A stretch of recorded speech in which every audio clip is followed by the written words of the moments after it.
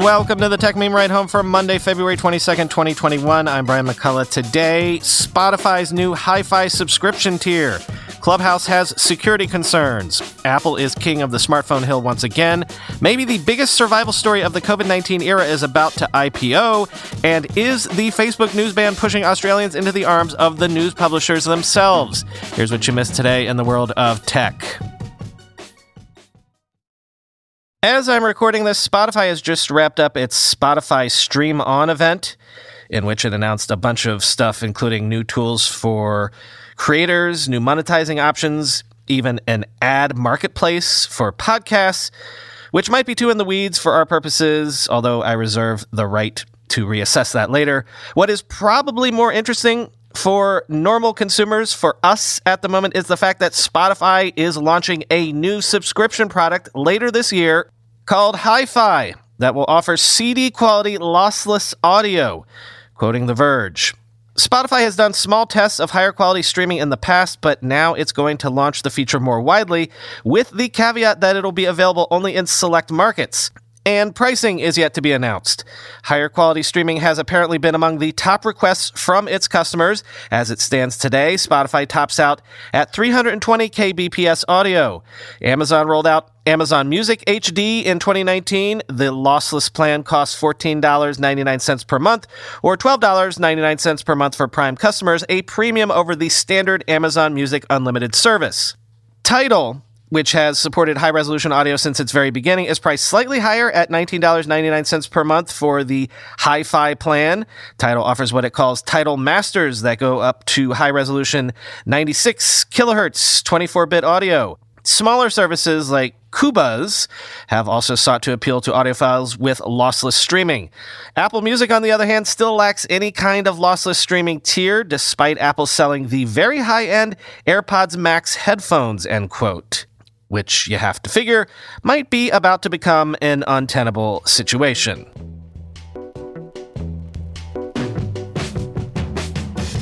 Clubhouse has announced that it has added security safeguards and banned a user after some Clubhouse audio and metadata from Clubhouse rooms was found on a third-party website, quoting Bloomberg. An unidentified user was able to stream Clubhouse audio feeds this weekend from multiple rooms into their own third-party website, said Rima Banase, a spokesman for Clubhouse. While the company says it's permanently banned that particular user and installed new safeguards to prevent a repeat, researchers contend the platform may not be in a position to make such promises. Users of the invitation-only iOS app should assume all conversations are being recorded. The Stanford Internet Observatory, which was first to publicly raise security concerns on February 13th, said late Sunday, quote, Clubhouse cannot provide any privacy promises for conversations held anywhere around the world, said Alex Stamos, director of the SIO and Facebook's former security chief. Stamos and his team were also able to confirm that Clubhouse relies on a Shanghai-based startup called Agora to handle much of its back-end operations. While Clubhouse is responsible for its user experience, like adding new friends and finding rooms, the platform relies on the Chinese company to provide its data traffic and audio production, he said.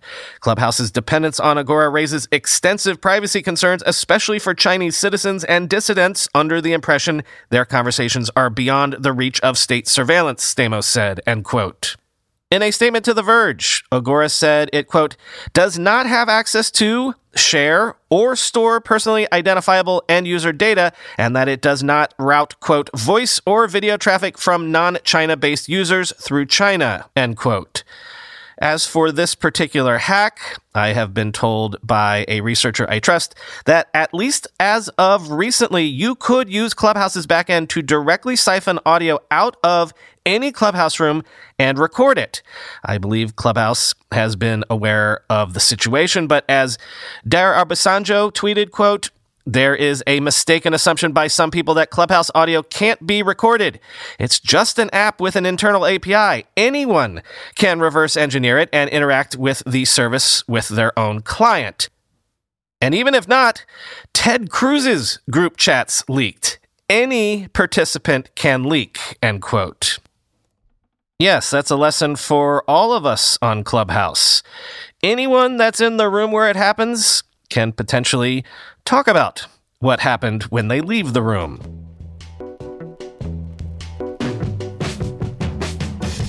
We've been doing a lot of numbers watches recently, and I couldn't avoid doing this one as well. Gartner is reporting that in Q4 of 2020, Apple sold 80 million new iPhones globally, thereby allowing Apple to overtake Samsung as the world's #1 smartphone vendor, a crown that Apple has not been able to claim since 2016, quoting MacRumors. Compared to 2019, Apple sold more than 10 million extra iPhones in the fourth quarter and saw its global smartphone market share increase by almost 15%. Samsung, the closest rival to Apple, saw its market share decrease by 11.8% and sold around 8 million fewer devices compared to just 1 year ago, according to the market data. Apple's near 15% increase in market share yielded it an upgrade supercycle, according to Annette Zimmerman, the lead analyst for Apple at Gartner, quoted by the Financial Times. In Q1 of 2021, Apple saw its largest number of iPhone upgrades ever, according to CEO Tim Cook. The iPhone alone generated more than $65 billion in revenue for the first quarter of the year. For the greater picture, however, global smartphone sales decreased by 12.5% in 2020. Out of the top 5 smartphone makers, Apple and Xiaomi were the only two unscathed by the global decline in sales. Apple's growth comes despite the fact that it launched its iPhone 12 series out of the normal September timeframe due to the global health crisis, end quote. Speaking of our pandemic year, I've got an IPO rumor that will allow us to do some interesting reflection on succeeding in COVID times. Toast is a cloud-based restaurant management software provider, and according to the Wall Street Journal, it is planning an IPO that could value it at around $20 billion. Now, back in February of last year, right before COVID went worldwide, Toast was valued at $4.9 billion. Quote, in going public, Toast, a 10-year-old company whose valuation has leapt several-fold in the past year, would join a red-hot IPO market fueled lately by the high-profile debuts of companies including Affirm and Bumble. Shares of both are trading far above their IPO prices, as are those of 2020 predecessors including Airbnb and DoorDash. Founded in 2011 by Aman Narang, John Grimm, and Steve Fredit, Toast provides payment processing hardware and cloud-based software for restaurants. Aside from core point-of-sale offerings, its products include payroll processing and email marketing, and it also lends to restaurants through Toast Capital. Competitors include Square and PayPal. Toast Business initially took an extreme hit from the pandemic and associated lockdowns. In an April blog post, Toast chief executive Chris Comparato said it planned to reduce staff by roughly 50%, citing a drop in revenue of more than 80% in March in most cities. By mid-year, however, Toast Business started to rebound with new demand for its software as restaurants transitioned to takeout services and other offerings amid lockdown restrictions, end quote. So the point I want to make is this. When I say, as I've done many times recently, that anyone remotely close to plausibly being able to hit public markets is going to try to do so right now, this is what I mean. I cannot possibly think of an industry harder hit this year than restaurants, maybe the cruise industry. So the fact that Toast, serving those restaurants, could possibly 4x its valuation in just a year, and in this year of all years, is just incredible. Now, it does sound like Toast was able to pivot successfully to help restaurants when they needed to pivot themselves to takeout, but also I think this reflects, number one, just what I said, that investors are starving for any tech IPOs right now, so get while the getting is good, but also two, SaaS. Are you tired of hearing about SaaS? That is all anyone can talk about right now. Now that we've been collecting the interesting raises in a scientific way, I can tell you that like half of the interesting raises lately have been SaaS plays for different industries or different competencies. Like, I could do a whole episode and do nothing but tell you about enterprise SaaS raises. So much so that some startups have been popping up to help companies manage their dozens of SaaS subscriptions and platforms all in one dashboard.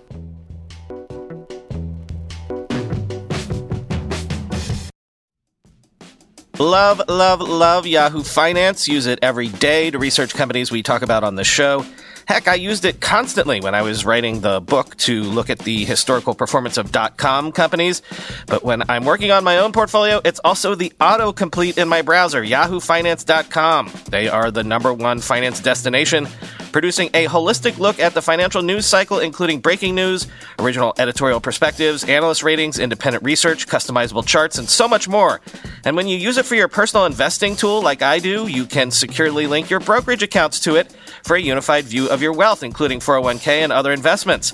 A comprehensive perspective is what sets apart great investors, and it's how Yahoo Finance ensures you have the insight to look at your wealth in its entirety. When it comes to your financial future, you think you've done it all, you've saved, you've researched, you've invested all that you can. Now, you need to take those investments to the next level by using what every financial great uses, Yahoo Finance. Think of it as an observability dashboard, but for your finances. With a community of over 90 million users each month, their real strength is helping you on your way to financial success. For comprehensive financial news and analysis, visit the brand behind every great investor, yahoofinance.com. The number one financial destination, yahoofinance.com. That's yahoofinance.com. I'm going to a big AI startup demo day here in the city tomorrow, and I will 100% be decked out in Mack Weldon clothing. Why? Well, Mack Weldon makes timeless apparel with modern performance fabrics for guys who want to look and feel sharp without sacrificing comfort. Mack Weldon clothes are designed to fit your style and the demands of modern life. They look like regular clothes, but feel like the latest in modern comfort. They're the go-to choice for guys who want to look great without even trying. Breathable underwear that keeps you cool, dry, and comfy all day. That's their AirKnit underwear. Crazy, comfortable, but elevated sweatpants, the Ace collection. An upgraded classic polo with antimicrobial silver threads, the Silver Peak polo. That's my personal fave. And ultra-soft antimicrobial tees for when you need to stay fresh longer. Their silver crewneck t-shirt. Get timeless looks with modern comfort from Mack Weldon. Go to MackWeldon.com and get 20% off your first order with promo code RIDE. That's MackWeldon.com, promo code RIDE. I need to do a catch-up story now on something that has been rolling on for months at this point. When it first surfaced, it was one of those things that I figured was just a one-off, and then it became this whole big thing, and now we've missed it, so here's a catch-up. Back in December, Timnit Gebru was fired as the co-leader of ethical AI at Google. The reasons behind the firing have been controversial and much debated. Was it because Gebru authored a paper that was underlying the risks of large language AI models which Google leans on itself for its AI research? I.e., was she fired for being too critical of Google's own practices, or was she fired for some of the cultural reasons that others have alleged go on inside of Google in recent years? Quoting Gebru herself in an interview with VentureBeat, "They paint me as this angry black woman because they put you in this terrible workplace, and if you speak up about it, then you become a problem. And then they start talking about de-escalation strategies. You write emails, they get ignored. You write documents, and they get ignored. Then you discuss how it's being done, and then they talk about you as if you're some angry black woman who needs to be contained," end quote. So whatever the truth here, more than 1,200 Google employees and 1,500 AI leaders in academia and industry signed a petition condemning the termination of Gebru. And now, over the weekend, Margaret Mitchell, the other co-lead of Google's ethical AI team, said she had been fired, quoting Axios. Mitchell has been locked out of the corporate email since last month after what a source says was her effort to search corporate correspondence for evidence to back up Gebru's claim of discrimination and harassment. Mitchell also posted a tweet critical of Google's handling of Gebru and a subsequent meeting between CEO Sundar Pichai and historically black college and university leaders. Quote, "Say you have a problem with consistently alienating black women and have caused serious damage in their lives. You could A, try to undo that damage, or B, try to find more black people to like you. The tokenism approach. Good luck," end quote. That was Mitchell in a July Twitter post. Google, in a statement to Axios, said, quote, "After conducting a review of this manager's conduct, we confirmed that there were multiple violations of our code of conduct, as well as our security policies, which included the exfiltration of confidential business-sensitive documents and private data of other employees," end quote. Now, what is even more bizarre is that all went down the same day that Google's AI head, Jeff Dean, had apologized in an email about how the Timnit Gebru situation was handled, saying his team should have managed the situation, quote, "with more sensitivity," end quote. So, wow. As Jason Snell tweeted, quote, "That feeling when your Friday afternoon news dump non-apology about your previous messed up AI ethics firing gets in the way of your Friday afternoon news dump about your latest messed up AI ethics firing," end quote. And as Daisuke Wakabayashi tweeted, quote, "I really can't think of how Google could have handled this thing worse. They've let it drag on for weeks with a drip, drip, drip of ugly headlines. In the end, they've gutted the leadership of their AI ethics team, which is, to put it generously, worrying," end quote.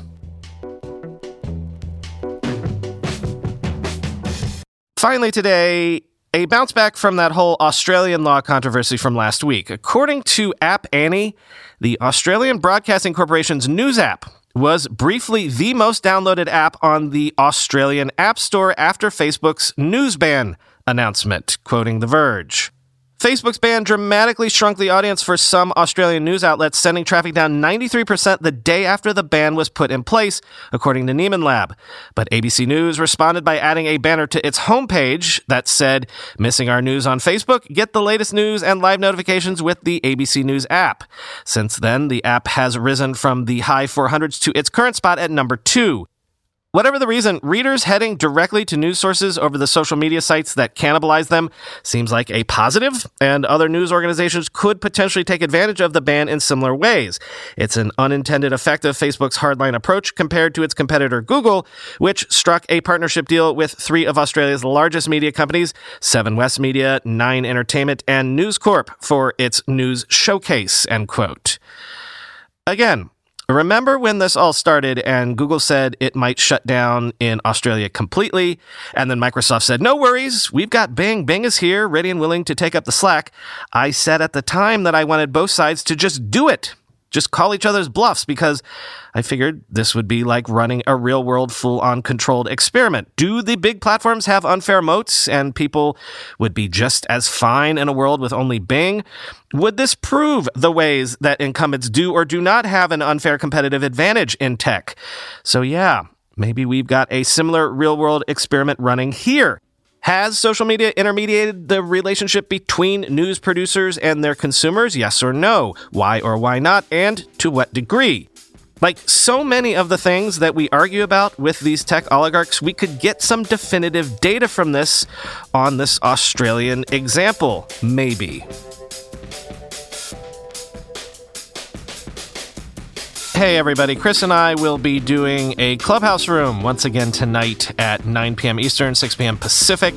Just search for a room called Tech Meme Experience. We'll be talking about some of the news you just heard on this very episode. So please come in the room and raise your hands and ask some questions. We want to bring some of you on stage.